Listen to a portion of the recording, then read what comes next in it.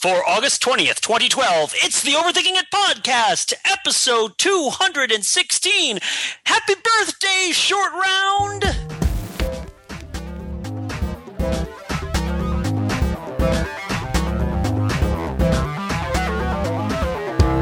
Welcome to the Overthinking It podcast, where we subject the popular culture to a level of scrutiny it probably doesn't deserve. Today, folks, we walk among the legends. The Overthinking It panel has all seen a movie for once. A movie with perhaps more, I'm not going to say pound for pound because there are a lot of pounds, but more sort of overall power than perhaps any other movie ever made. Yes, we're in fact talking about The Expendables 2. Ladies and gentlemen, this is your Expendables 2 podcast with an illustrious crew of never expendable. You know, you guys, I think I would hold on to you guys. I would save you guys. I'd bronze you. I don't think you're expendable at all, but I think you're suitable for discussing the day's topic. Yes? We're the opposite of the red shirts that are sent down to Star Trek. Exactly. You're the no shirts. It's shirts and skins, right? Shirts and skins. We're recyclable, not expendable. For the vanishingly small share of the population for which this matters, there will be spoilers to the Expendables 2 on this podcast. So if you're itching to see the Expendables 2, you feel like knowing elements of the plot ahead of time will dampen your enjoyment of it, and you haven't gotten around to it yet, put us on pause, head down to the movie theater, check it out, and come back. Awesome.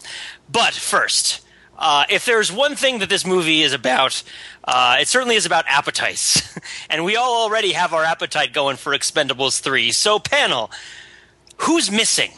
What star, action star, 80s star, 90s star, do you bring in for Expendables 3? Who was not in Expendables 2? And Expendables 2, to review, had, Stallone, Schwarzenegger, Bruce Willis, Chuck Norris, the guy who's the ultimate fighting MMA guy who had like 3 lines in the whole thing. Whole bunch of wonderful. And also Gale from the Hunger Games. Randy Couture. Andy Couture, exactly. Randy Couture. All right. First in the alphabet, I gladly cede my seat to him, for I am sure he will amaze us with his answer. Matthew Belinkie, how are you doing? I'm doing just peachy. I'm not feeling expendable at all tonight. I'm going to get the low-hanging fruit out of the way and go with Mr. T. Mr. T, obviously well known as Stallone's nemesis in Rocky III, much as Dolph Lundgren was his nemesis in Rocky IV. Also, B.A. Baracus in the A-Team, of course. Of course, the thing is that I'm sure that they would have already gotten Mr. T if it were at all possible. But Mr. T, off-screen, is actually one of the biggest pussycats, one of the biggest Boy Scouts ever to come out of Hollywood. If you have not seen any on the internet, I urge you to Google Mr. T, Be Somebody or Be Somebody's Fool, a motivational video from 1984. Where Mr. T is basically sort of like a Mr. Rogers' Neighborhood style video where he does like a series of motivational sketches about topics such as shyness, dealing with frustration, countering peer pressure, treating your mother right. And it features now I'm sort of cribbing from the Wikipedia page, but it features a showcase of emerging talent including Ice-T, Bobby Brown, and New Edition. And really priceless. So basically, Mr. T will not appear in the Expendables 3 in a million years because he doesn't approve of gratuitous violence in movies, which is the reason that you did not see him in the A-Team movie, even though they tried to get all the surviving members of the old A-Team cast in there in a cameo appearance, and was very public about the fact that the original TV show was much more of a cartoon, and he doesn't approve of all this people actually shooting other people with blood and whatnot. But in a perfect world, I would see Mr. T pitying fools alongside all his other 80s greats. No, I hear that. I feel that. Mark Lee, what do you got going? Okay, I have 3 responses to this. I'm going to go through them in rapid fire succession. Hold up. You only get one. But in a movie this big, in a movie that features so many machine guns with endlessly repeating fire with magazines that hold so much capacity, I feel like I'm low 3 in a rapid, quick succession. Okay, all right. This is done under protest. Okay, the real obvious answer. I'll go through them quick. The real obvious low hanging fruit which just has to be stated, and I'll put it out there without much further comment, is Wesley Snipes, but he's in jail for tax evasion. Once he gets out, he's definitely in Expendables 3. I think he's out next year, though, right? Next year, yes. Okay, so moving through quickly. I said moving through quickly. Rapid fire. Okay, swinging the other end of... So talking about, Expendables 3, gotta keep pushing the envelope. I'm going to push the envelope further in the B, C, D grade action star from the 90s. Casper Van Diem, I believe, deserves a return to the silver screen in huge blockbuster action movies. Okay, so on the other end of the spectrum, old age, definitely a creaky Clint Eastwood, who's like barely walking, will hobble onto the set and proceed to blow people away with impossible crankiness and oldness. It would be fantastic. I would watch that. So the rapid fire was what, Wesley Snipes and Clint Eastwood? Casper Van Diem. And Casper Van Dien, right. Okay, I hear you. I hear that. I don't know. John, I feel like he left you a lot of room to pick some real titans. Who have you got in the chamber here to unleash from your auto shotgun out of the side of your smart car? All right, so apparently, since it's cool to list multiple entries for the first time ever in the history of this podcast, I mean, I guess I'm comfortable with all precedents being broken. I'm just not sure I'm comfortable with this being the podcast on which they're broken, like not some sort of round numbered podcast. But all right, so I'm going to list 3 as well. So first off, joining the good guys, obviously we need legendary action hero Kurt Russell, rounding out the team, possibly as a recruiter or something along those lines. In the adding to the level of villainy, we have several options, including my 80s action favorite Rutger Hauer as the sort of neo-Nazi mastermind whose plot the heroes have to uncover. But of course, the ultimate 80s action movie cameo is going to be when the Expendables have to go in and rescue the president whose plane has been shot down. I'm talking, of course, about President Lance Henriksen. Refresh our memories. Lance Henriksen?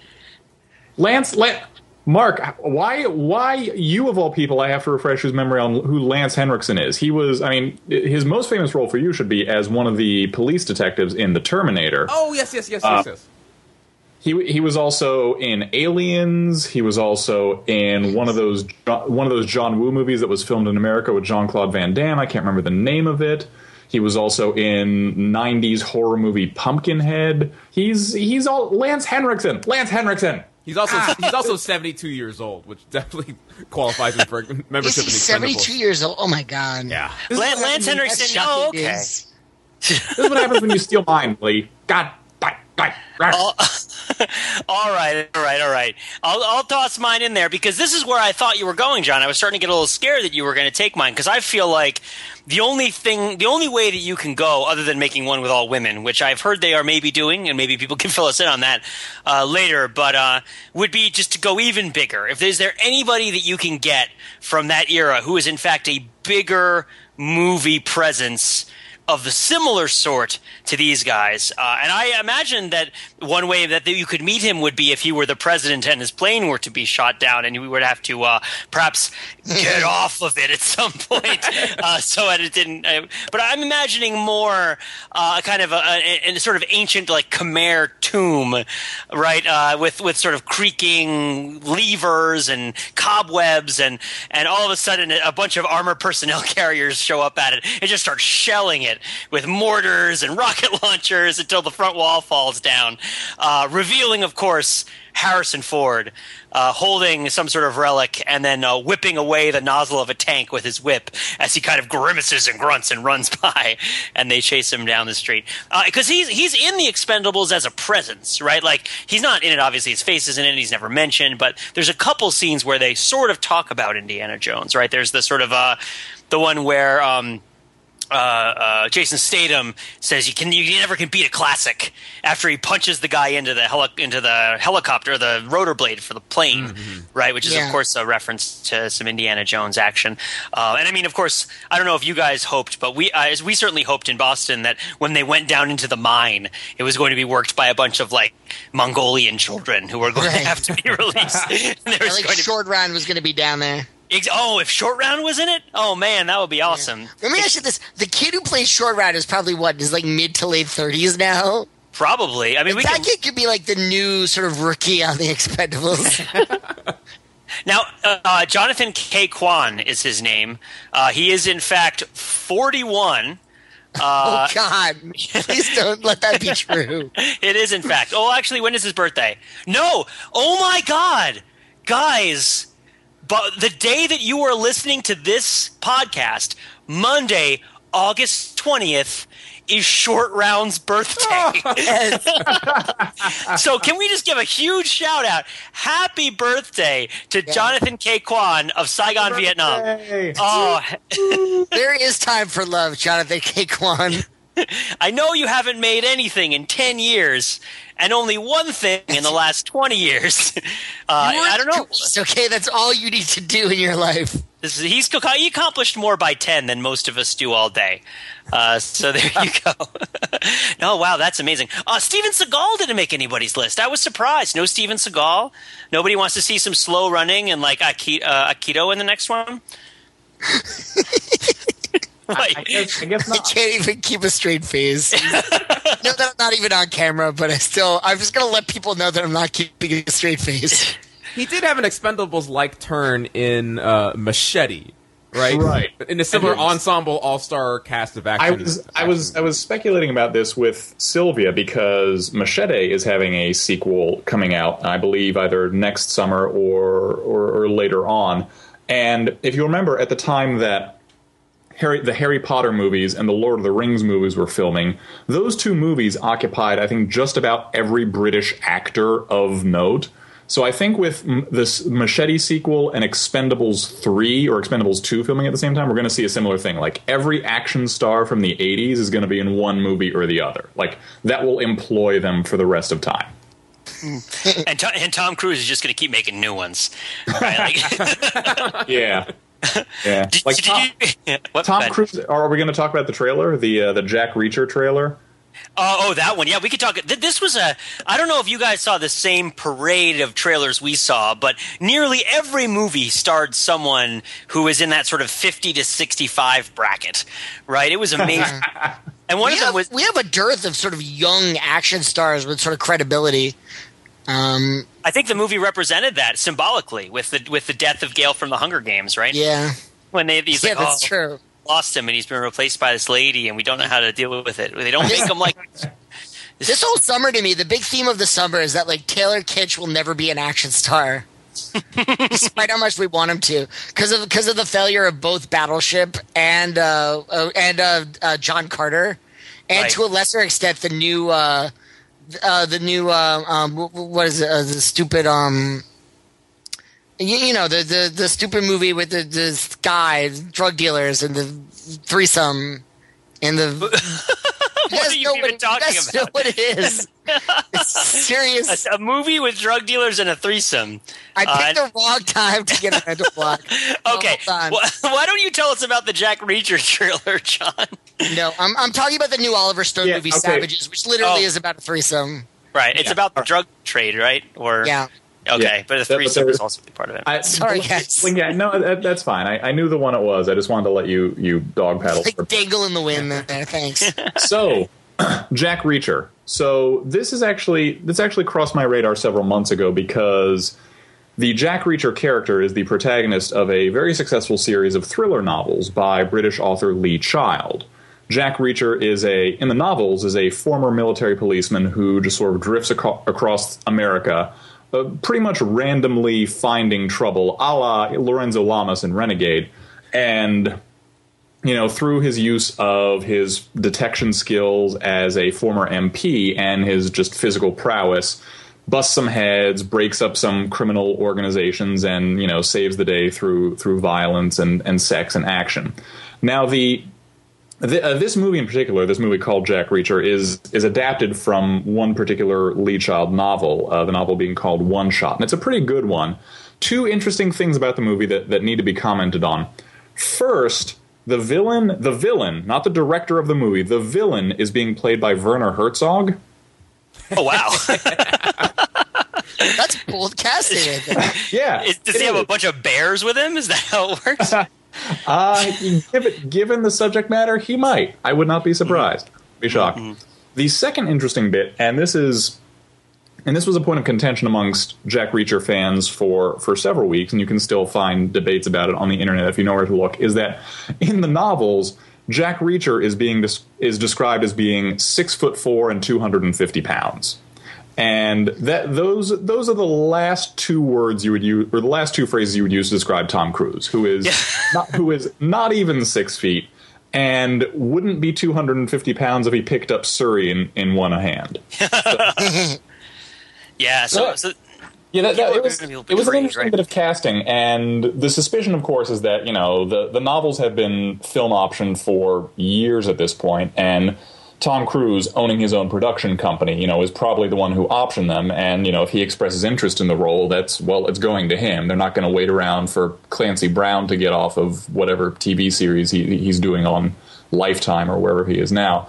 So, yeah, and I mean, just watching the trailer, he does present an interesting sort of weird, intense physicality, but he's obviously not a huge bear of a man.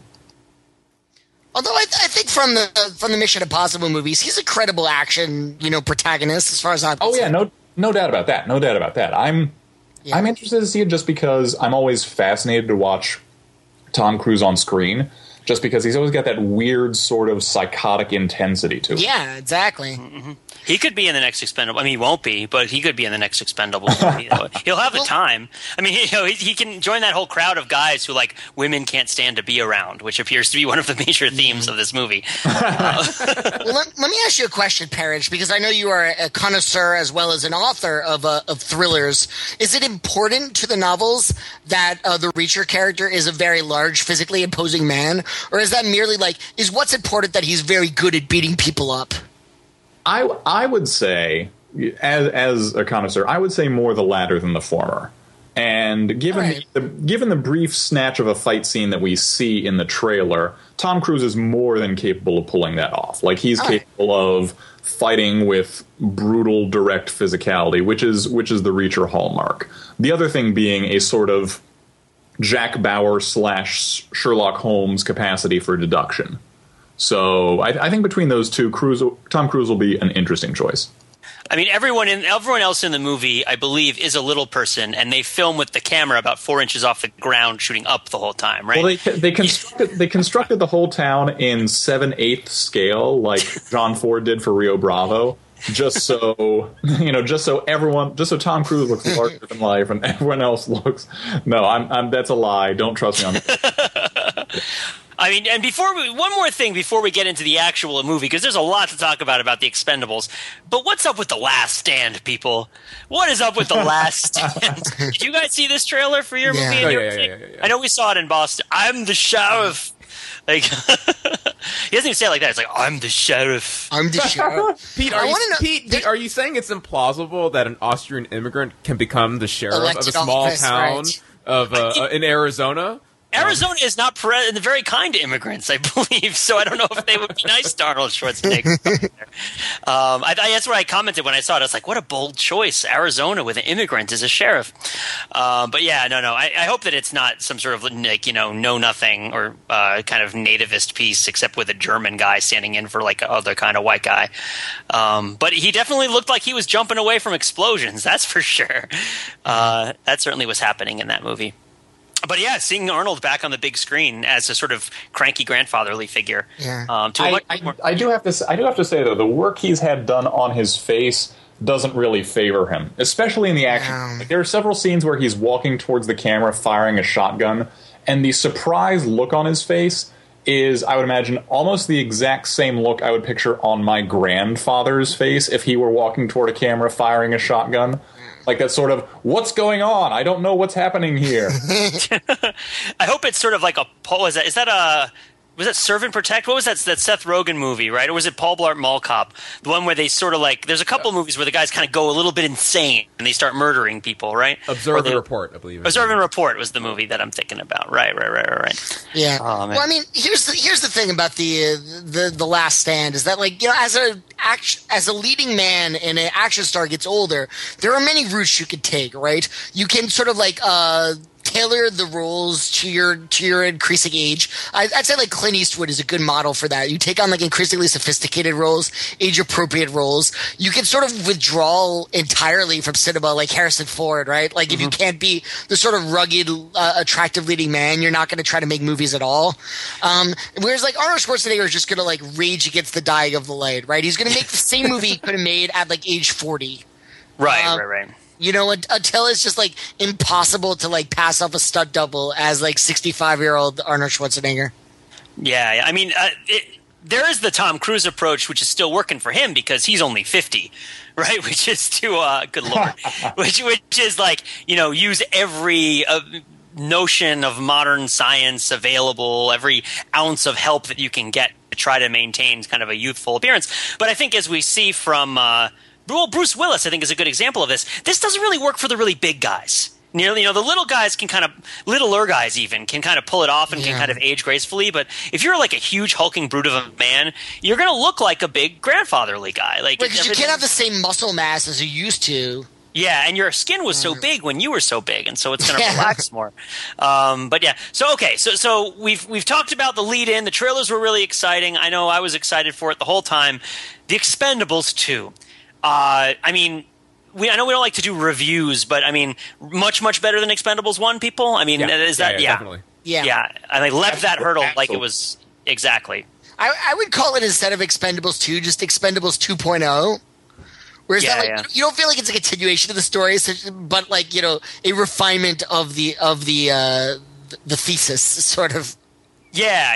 I don't know. The first thought that I would have on how to describe it is, in the first Expendables, they spent a lot of time trying to tell you why you should care about these people, right? Like, these are the people, these are their lives, this is what they do, this is where they've been. Let's look at them. Let's look at everything they've been through. Let's figure out why we care about them. And this second movie assumes that we already care about them, right? Gives us very little reason from the get-go to really care about these people, but assumes that they matter to us greatly and just plunges forward and just has them do the things that they do and show us through their actions and through the things that they do what their characters are like, rather than kind of, you know, meditate on them. And I felt in that way it felt fresh. It felt like something that was generative. Yeah. Let me sum up the difference between Expendables 2 and Expendables 1 in this way. Expendables 1 had an oddly intense and emotional speech by Mickey Rourke about which is a great scene, the horrors by the way. of wartime.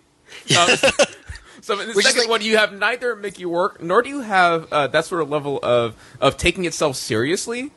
And that's what I think was the main strength of Expendables 2, is that it became comfortable in the level of camp that it was going after, and it executed that level of camp appropriately. In the scene that I think was most embodied, when they're totally cleaning house in the Ukrainian village, and then one guy rounds the corner and proceeds to be blown away by four guys. Utterly gratuitous fashion, after which Sylvester Stallone says, "Rest in pieces."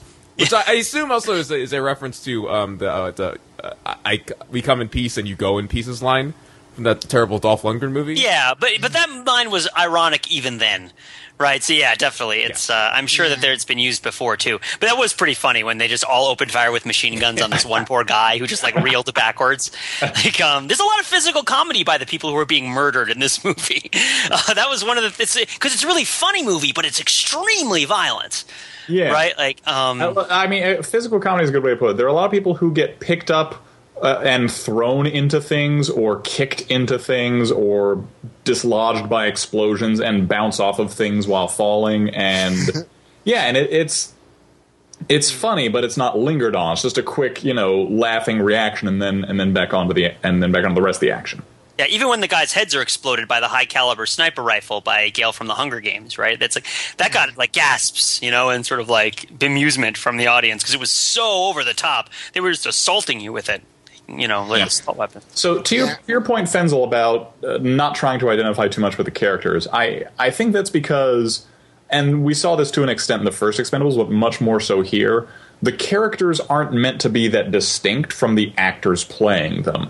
On an almost Brechtian level. Like, I mean, when Chuck Norris's character shows up, you're not meant to think of him as Booker, which is the character's name. You think, oh, this is Chuck Norris. Chuck Norris showed up and he saved the day because he's Chuck Norris. And there's a throwaway line in his about, being bit by King Cobra, which is obviously a reference to the list of Chuck Norris facts that circulated the internet. And at no point are you meant to think of this guy as anything other than Chuck Norris. When Arnold Schwarzenegger's character's name is Trench, but you're not meant to think of him like that. You're meant to think of him as Arnold Schwarzenegger, and so on and so forth. So, this is most embodied by the Dolph Lundgren character, and him taking on his actual backstory of being a former MIT astrophysicist. Chemical engineer. Yeah. I think it's important to recount Dolph Lundgren's biography because he is an amazing man. I'm once again looking at his Wikipedia page. So he got a graduate degree from Washington State University. Then it's amazing. So master's degree from the University of Sydney in chemical engineering. Then he got a Fulbright scholarship to MIT. And then while he was preparing to move to Boston, he was spotted and as working as a nightclub in Sydney, Australia, while he was getting ready to take out his Fulbright, and was hired by Grace Jones as a bodyguard. And from there, he fell in love with Grace Jones, and they had a relationship, and moved to New York City and became a famous actor, which is awesome. Yeah, I mean, if you don't remember Grace Jones, she's the very severe female African American, or is she not from America? I don't remember whether she's from the United States or not. But black, like action actress who had that sort of severe flat top fade and was in Conan the Destroyer, right? Like, she was an amazing presence on screen. There you go. She could be a villain in Expendables 3. Or even a fellow action hero, and she and Dolph Lundgren could have a brief scene where they run on screen together, look at each other, and then just sort of like awkwardly step aside and pretend they didn't see each other, and just like oh hey, how you? Yeah, how have you been? Like, good. Yeah, that's my favorite Dolph Lundgren story, which is apparently absolutely true. Which is that at one point, Dolph Lundgren's wife, she was home and robbers broke into his house and like tied her up and were going to kidnap her, and then looked at family photos in his living room and realized it was Dolph Lundgren's house and untied her and left and abandoned the mission. This is true. You could Google this. This is absolutely fact. I mean, going back to the movie, it's amazing that they just give the real life story of Dolph Lundgren to the Dolph Lundgren character and associate his presence in whatever bar they're in, right, when they're talking about it, to the action movie career that he ended up having, right, which is sort of like heavy-hearted. They're sort of like, well, this is what happened to you after you did all that stuff. And when he writes Einstein's theory of relativity on a napkin and blows his nose on it to sort of signify how his like life's work has been in disrespect to the amazing promise of his youth, right? Like,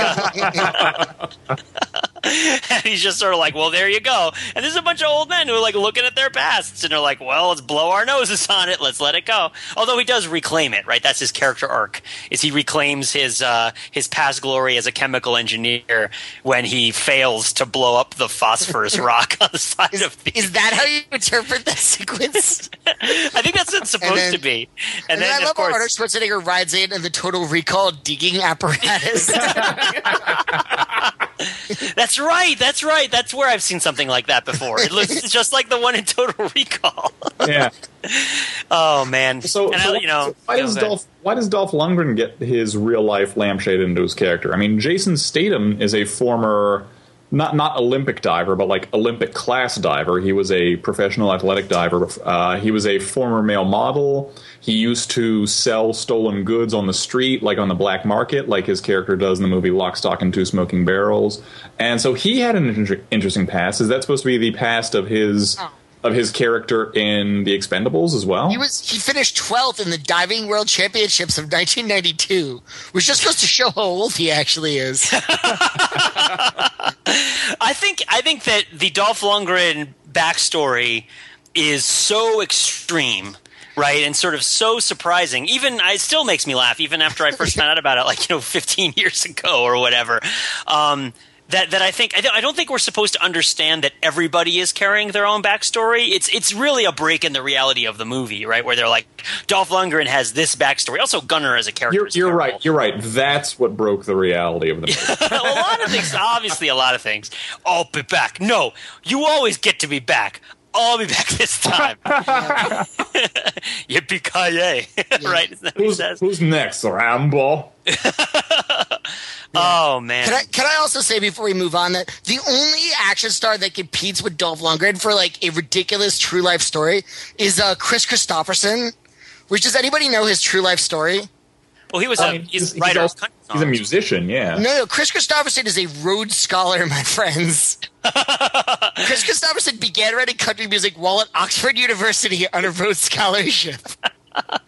Now, this, of course, is Whistler from the Blade series, for those who are younger but not that much younger and have seen the Blade series. This is, I mean, it's even better than this. Is like after his Rhodes Scholarship, he like joins the army, like achieves the rank of captain, becomes a helicopter pilot, and then like rises to fame after like delivering his demo personally to Willie Nelson by landing a helicopter on his front lawn. Wow, that's intense. That's really intense. Yeah. Anyway. So we should stay on task because we actually saw the movie this time. So we should, although we have been talking about it. I guess, what does it say, right? Like, what is the movie, what does it say that all of these references and real-life things, I mean, is it just a matter of getting laughs and a recognition for these old things with these sort of callback jokes? Or is there something more that is going on here with introducing these, references to these actors, keeping the characters as they exist independently from the public persona of the actors kind of thin? What's happening here?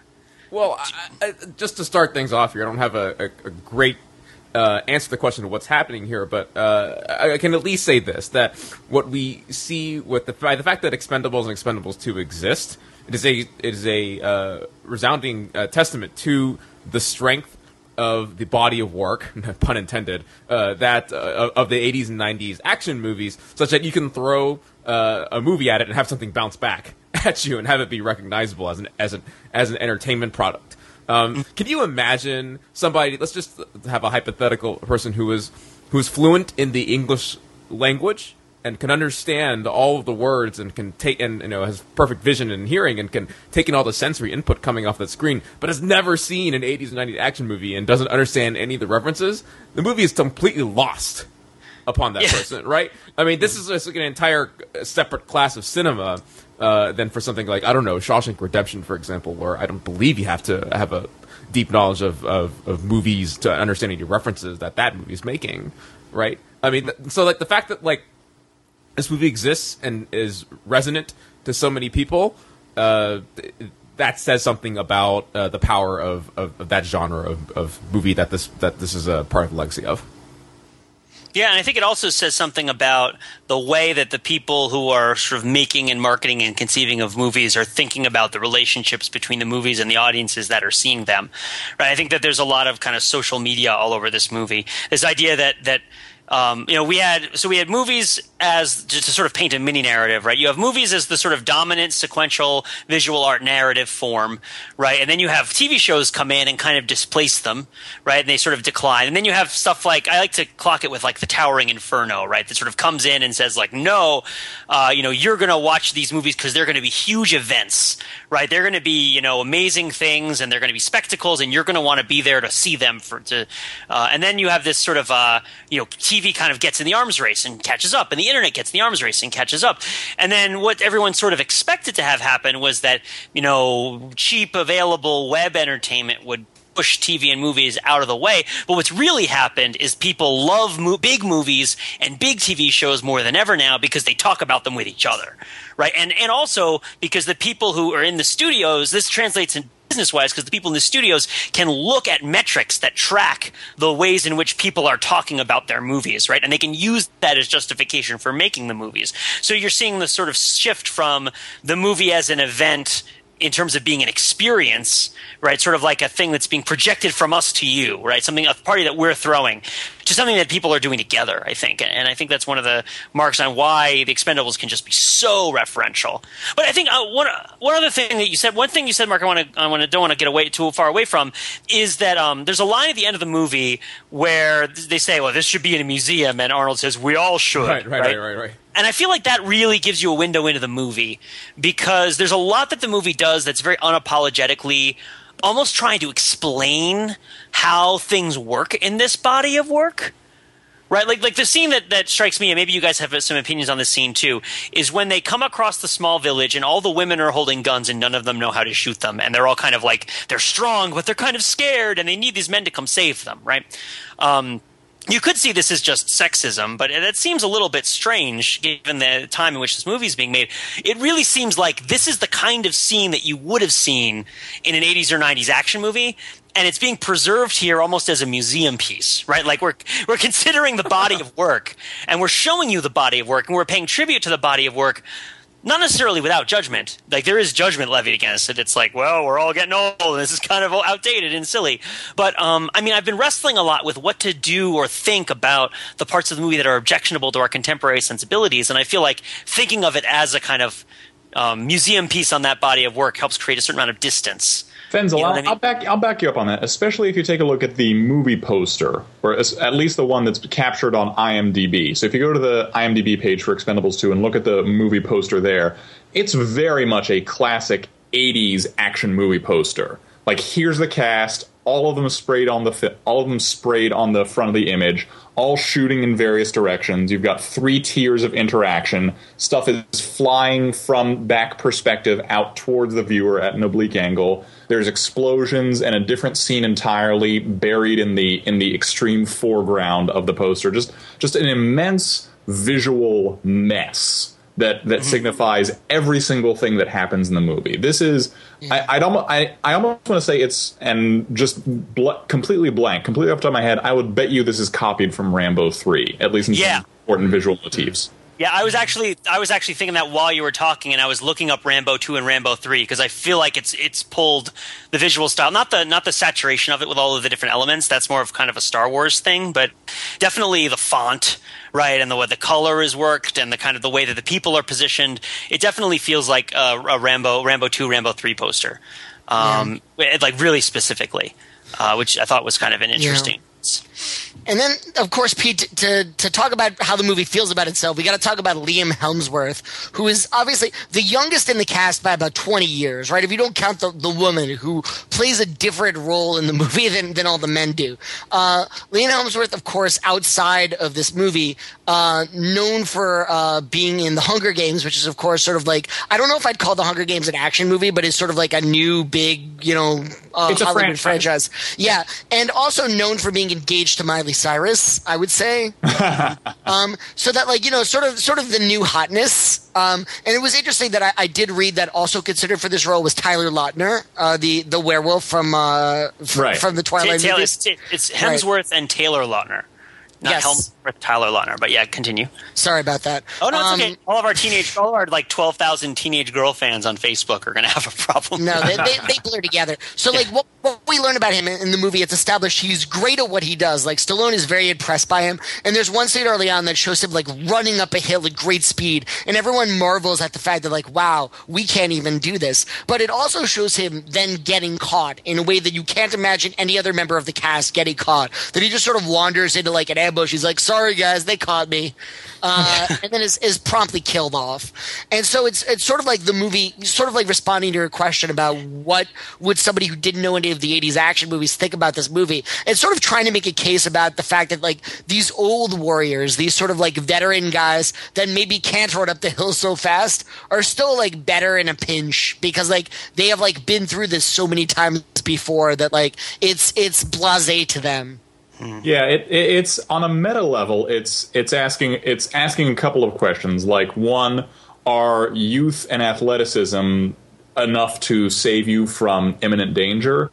And two, on a very meta level, is the new generation of action stars going to displace the old generation of action stars in terms of ability to save the day and command an audience? And this movie's answer to both those questions is hell no. No. Yeah. I think they're saying that the action movies are going to be over, right? They're like that. This is sort of a thing that's going to kind of get sealed up and put into a tomb when it's done. And we're going to have new kinds of movies. I also really not liked because I don't think you can like this sort of thing, but I thought it was interesting the monologue about Afghanistan rather.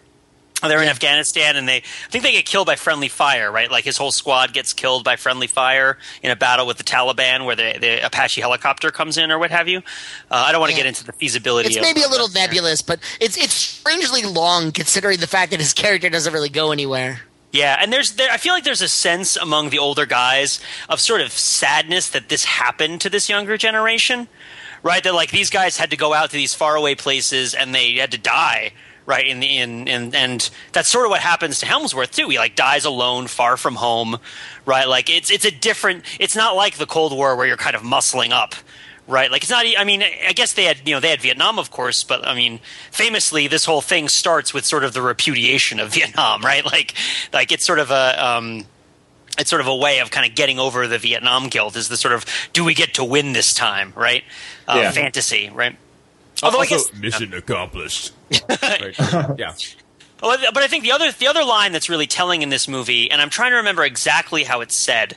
Maybe you guys can help me out. But when they're right before Billy eats it, right before they, and in an underappreciated comic moment where Jean-Claude Van Damme like roundhouse kicks the knife into his chest, totally unnecessarily. And I love that he hands the knife to somebody to hold while he does that, as if it happens all the time, and they've sort of practiced. It's a very wordless gesture. Like, he throws the knife to him, and the guy instinctively reverses the knife hilt out, like, oh, hang on, this is going to be cool.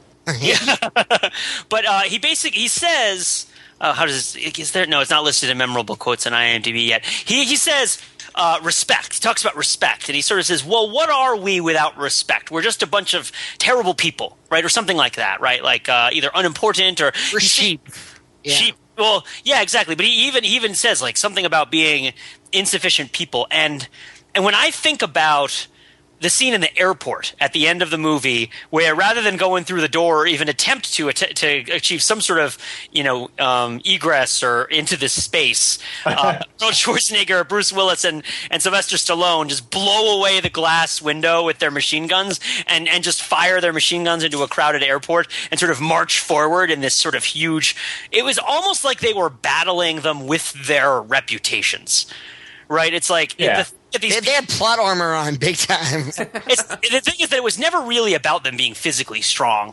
I mean, that's sort of an aesthetic thing. But or tactically superior. There was no plan to outsmart the bad guys, right? No, exactly. You go in the giant armored personnel carrier and you just blow down the wall and you kill everyone. Yeah, that scene begins with the dozen of them at that point standing on a lawn waiting for the trucks to come, more or less an open field with no cover, and then once the trucks arrive, shooting at them all at once. It works. That's the plan. Yes, of course it works.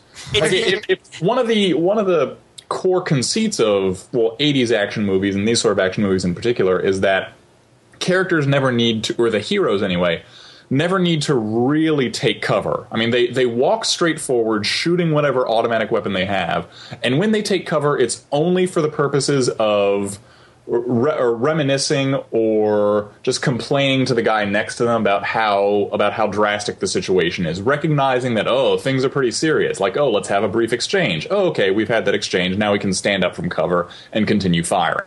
There's never a real sense of I need to take cover because I'm in real serious danger. Yeah, I think my favorite example of a scene like this is the convenience store shootout in Cobra.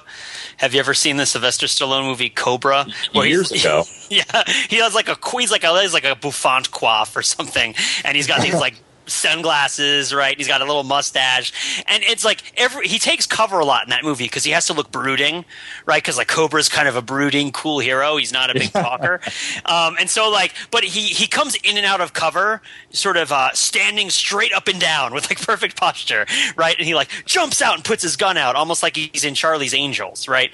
But it's just he never really seems to be in fear for being hit by things. He just wants to hide briefly so that you can get a shot from behind. Yeah.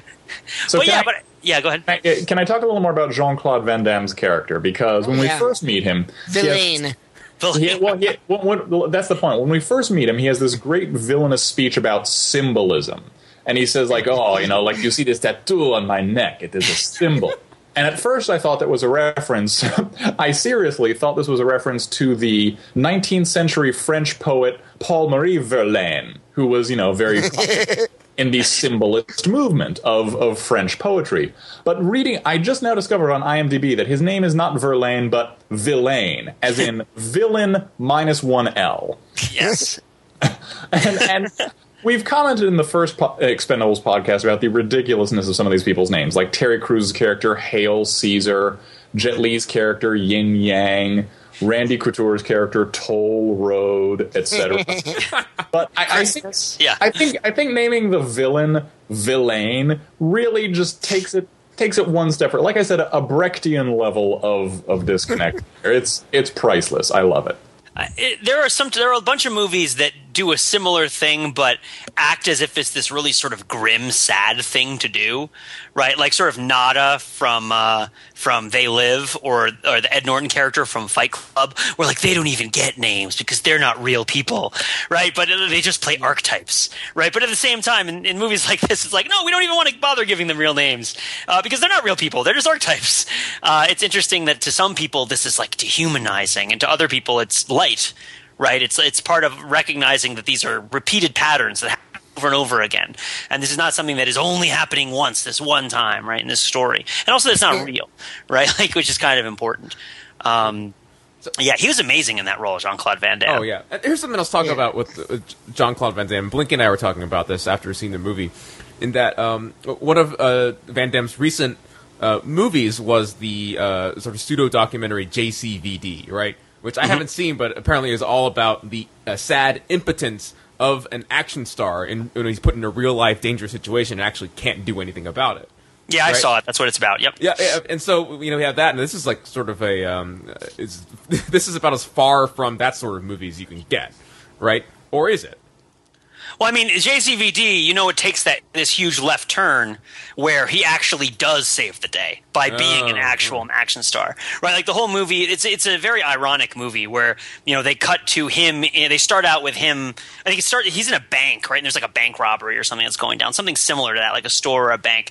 And then you flash back and you see all the things that have happened to him as his celebrity has ebbed, and all these people who really believe in him, but he sort of is kind of pathetic. And you see the movies he's making in like Indonesia and Thailand to pay the bills, and then you get to this point where he actually stops the movie and he delivers a very long monologue in French toward the camera, sort of about the past purpose of his life and like who he is.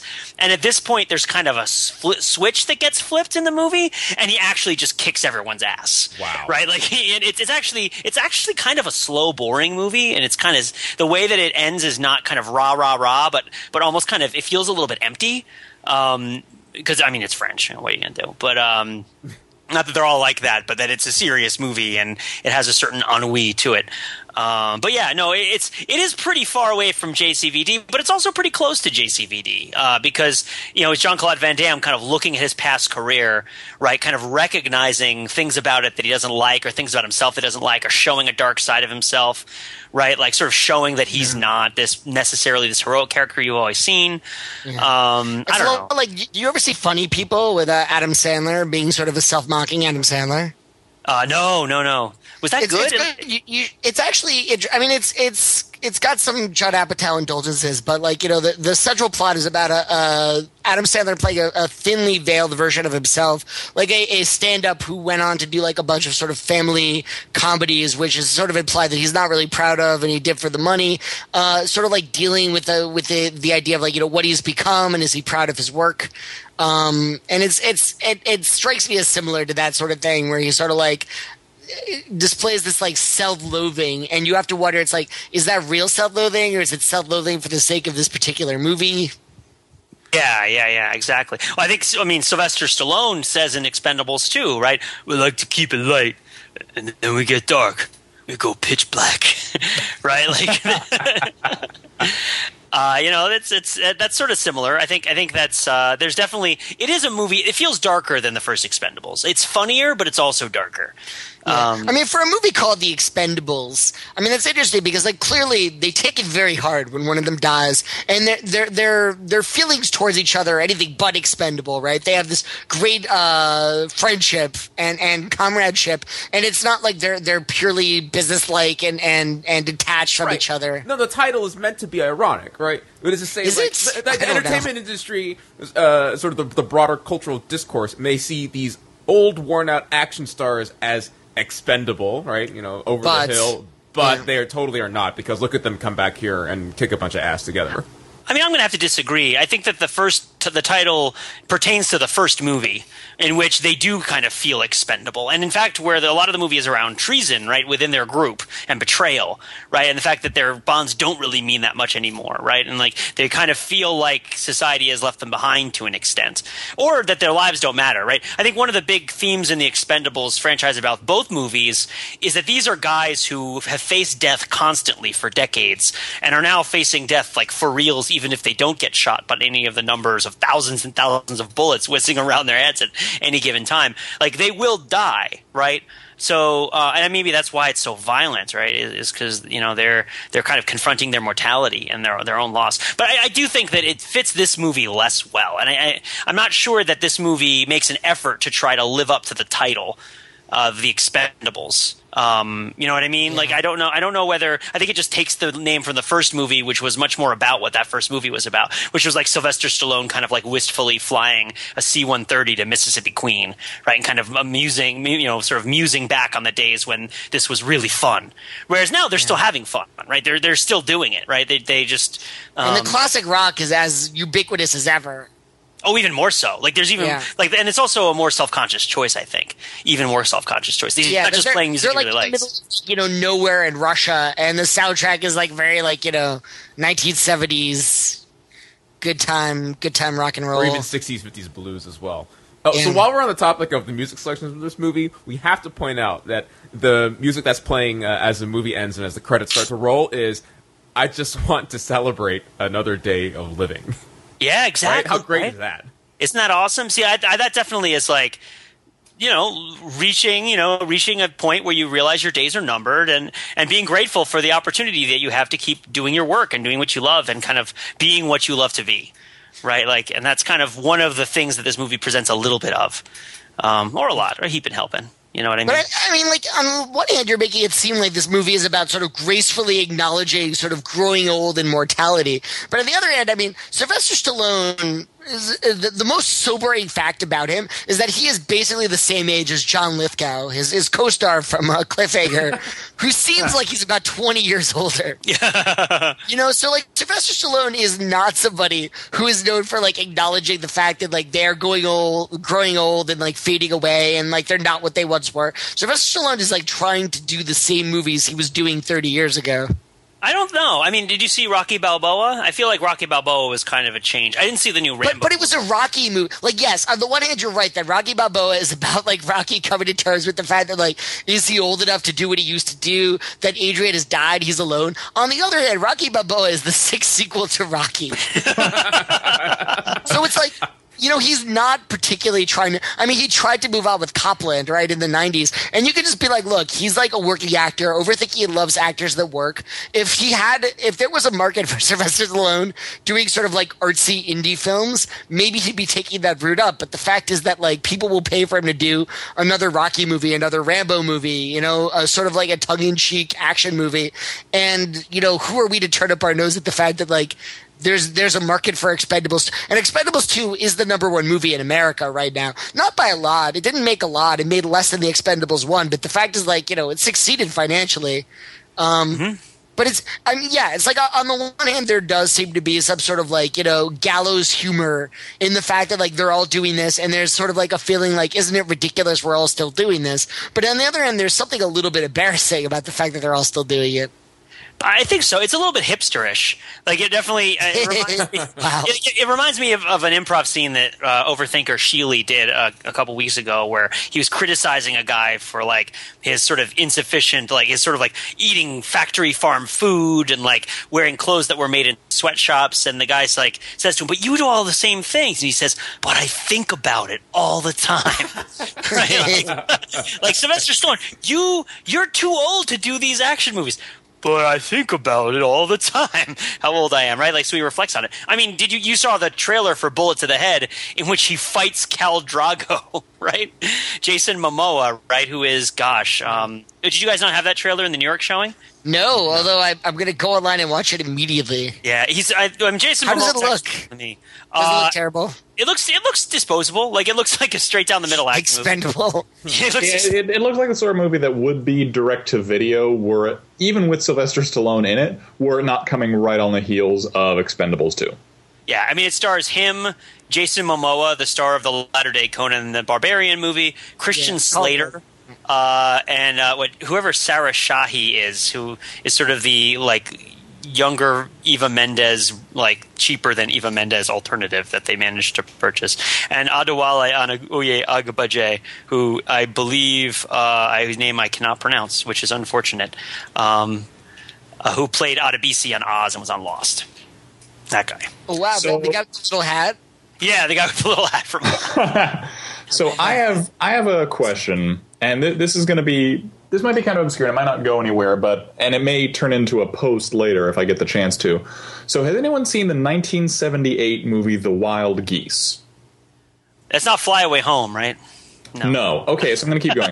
So The Wild Geese is a 1978 movie starring Richard Burton, Roger Moore, Sir Richard Burton, Sir Roger Moore, and Sir Richard Harris as mercenaries. Now, keep in mind, in 1978, all of these gentlemen were, in their mid to late 50s, possibly 60s even. So these guys were getting up in years. I don't know if they were quite Expendables age, but at least comparable. And they're playing mercenaries who are...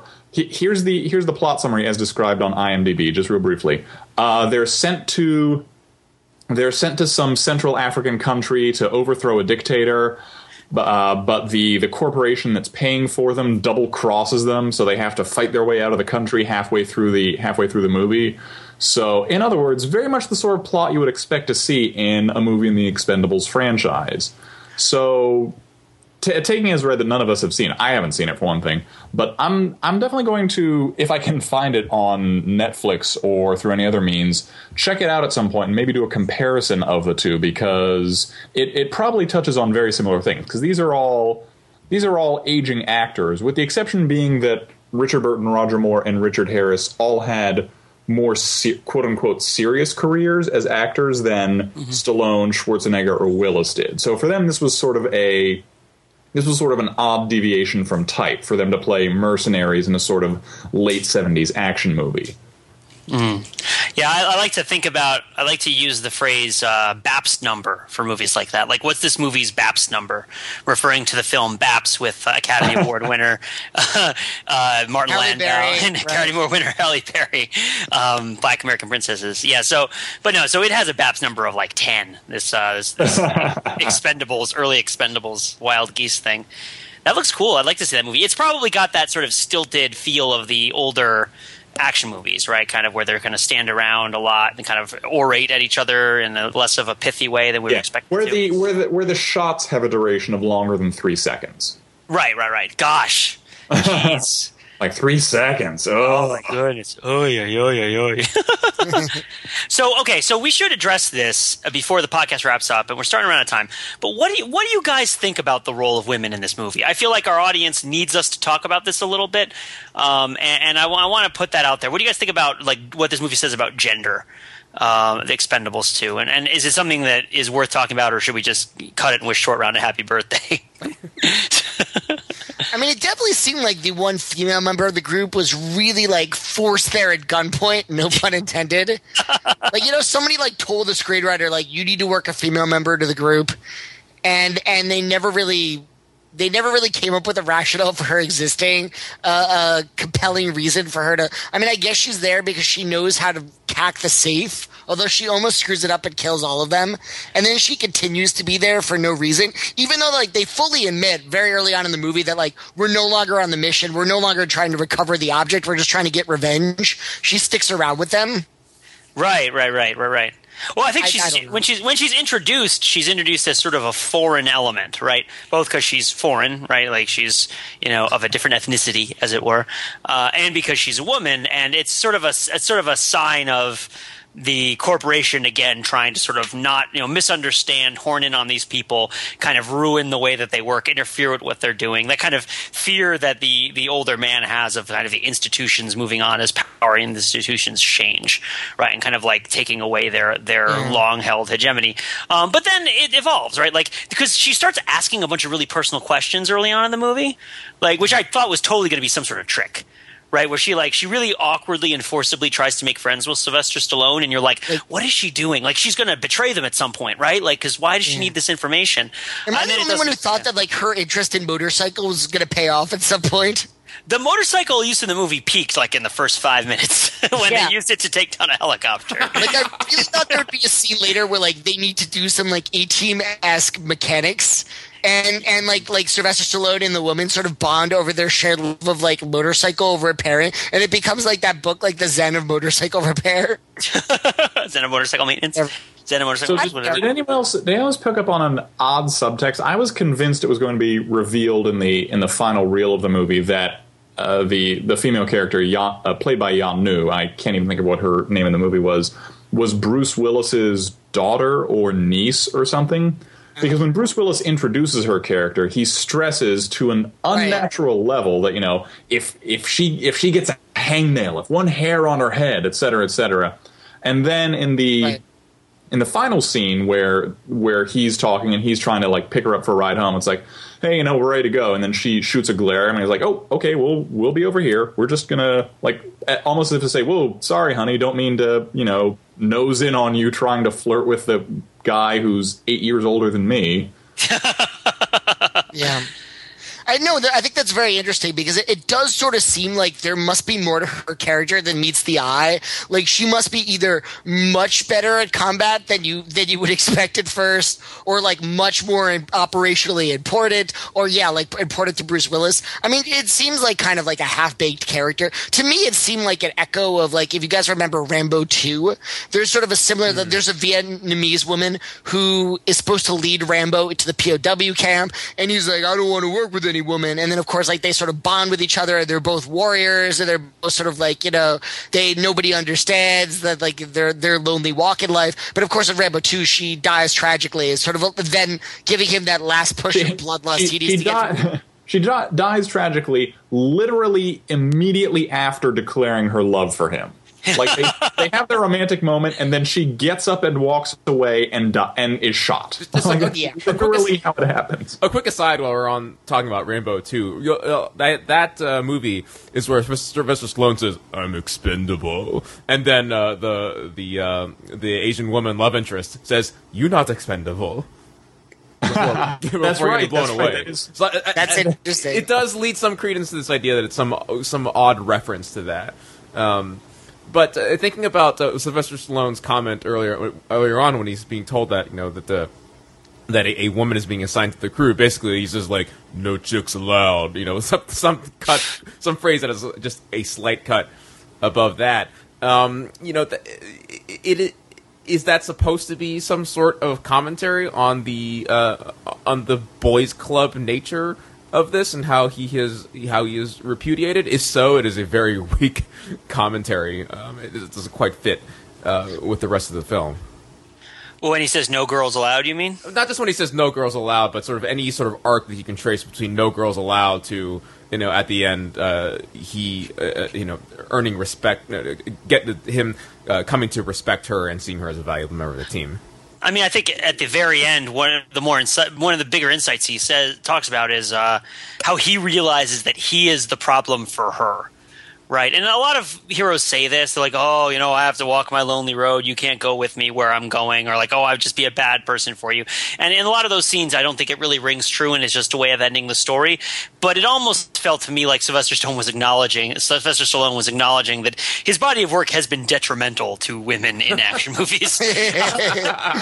Like, you don't want me around. I'm just going to make you my character who gets killed. You need to make your own. With the exception of Sandra Bullock in Demolition Man. Which is an amazing turn, right? Right. She really transcends that material. He also plays a relic in that movie, though, who's uncomfortable with the world that he's living in. Even 20 years ago, he was supposed to be the dad. For most of his career, he's been sort of apologetic about his role in the ecosystem. Yeah, exactly. No, wait, what year is Demolition Man supposed to take place? It's got to. Oh, what year is the future? It's definitely like 2004. Let me see. We're like all restaurants are Taco Bell. 2004 in the dark future. No, I'm gonna look it up. 2032. It's still gonna happen, guys. Although 1996 was supposed to be the year where like it's sort of the dystopia where like LA is a war zone. Right. Exactly. There's a lot of things. The world is supposed to end a bunch of times. The Crystallis one was supposed to happen in 1997, right? The end day. Judgment Day was what, 1998? Yeah. Man. Gosh, the apocalypse flies by. If you don't, well, we're already 8 years past the time cop window. So, oh, that's right. The time cop window is closing, and in fact, sadly, we've come to the end of our podcast window, guys. I think our time has run out. Same matter cannot occupy same space, and that's not relevant. But it's from Time Cop, so there you go.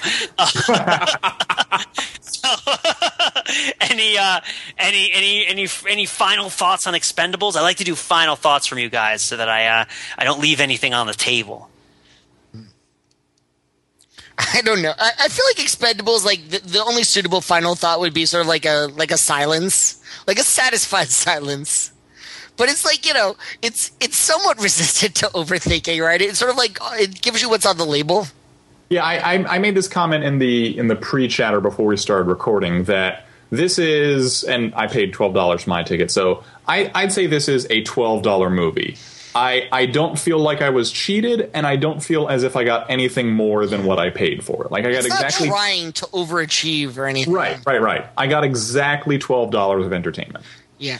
But can I just say that, like, I'm amazed that, and I've Googled this to try to find out, nobody until this moment in human history has used the word, I now pronounce you man and knife before in an action movie. This is the first action movie in which somebody dressed as a priest and said, I now pronounce you man and knife, and then killed a guy with a knife.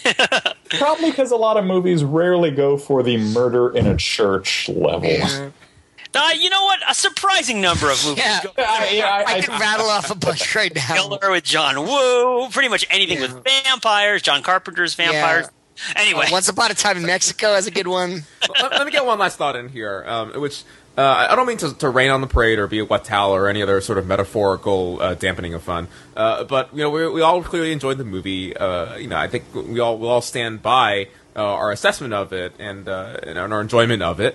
But I'm going to challenge all of us to come back to this in a week from now and just see if we feel the same way about the fact that, like, we're okay with, like, you know, this movie, you know, not aspiring to anything more than what it says on the tin, for being so dependent on reference to other movies, and for, you know, its gaping plot holes and, you know, odd relationship with gender politics and those sorts of things.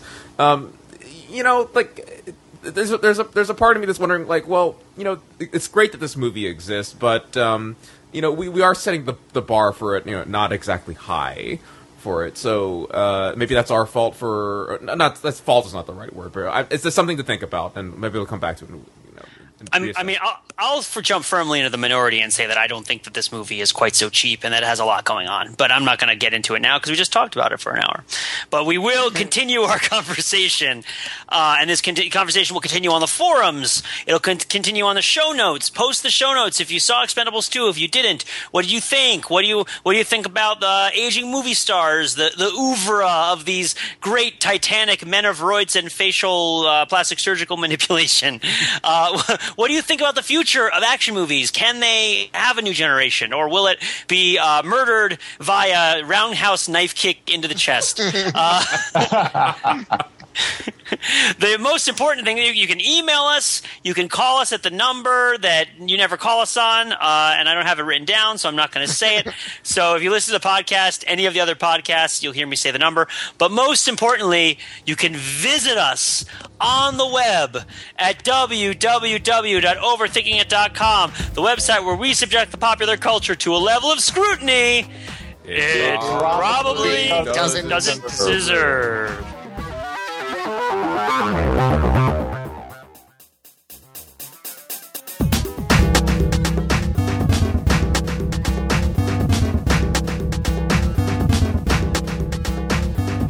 John Rambo, what mean expendable? It's like someone invites you to a party and you don't show up, so you get like a bunch of your friends who were working at the same time you were, and you go to Bulgaria and you have a party in Bulgaria, and then some other friends show up for like 5 days and they say like 3 lines, they shoot a machine gun, and then you kick some guy with a knife. Okay, come on. Okay. Happy birthday to you. Happy birthday to you. Happy birthday, dear Short Round. Unborn cake week on, and just like on 70.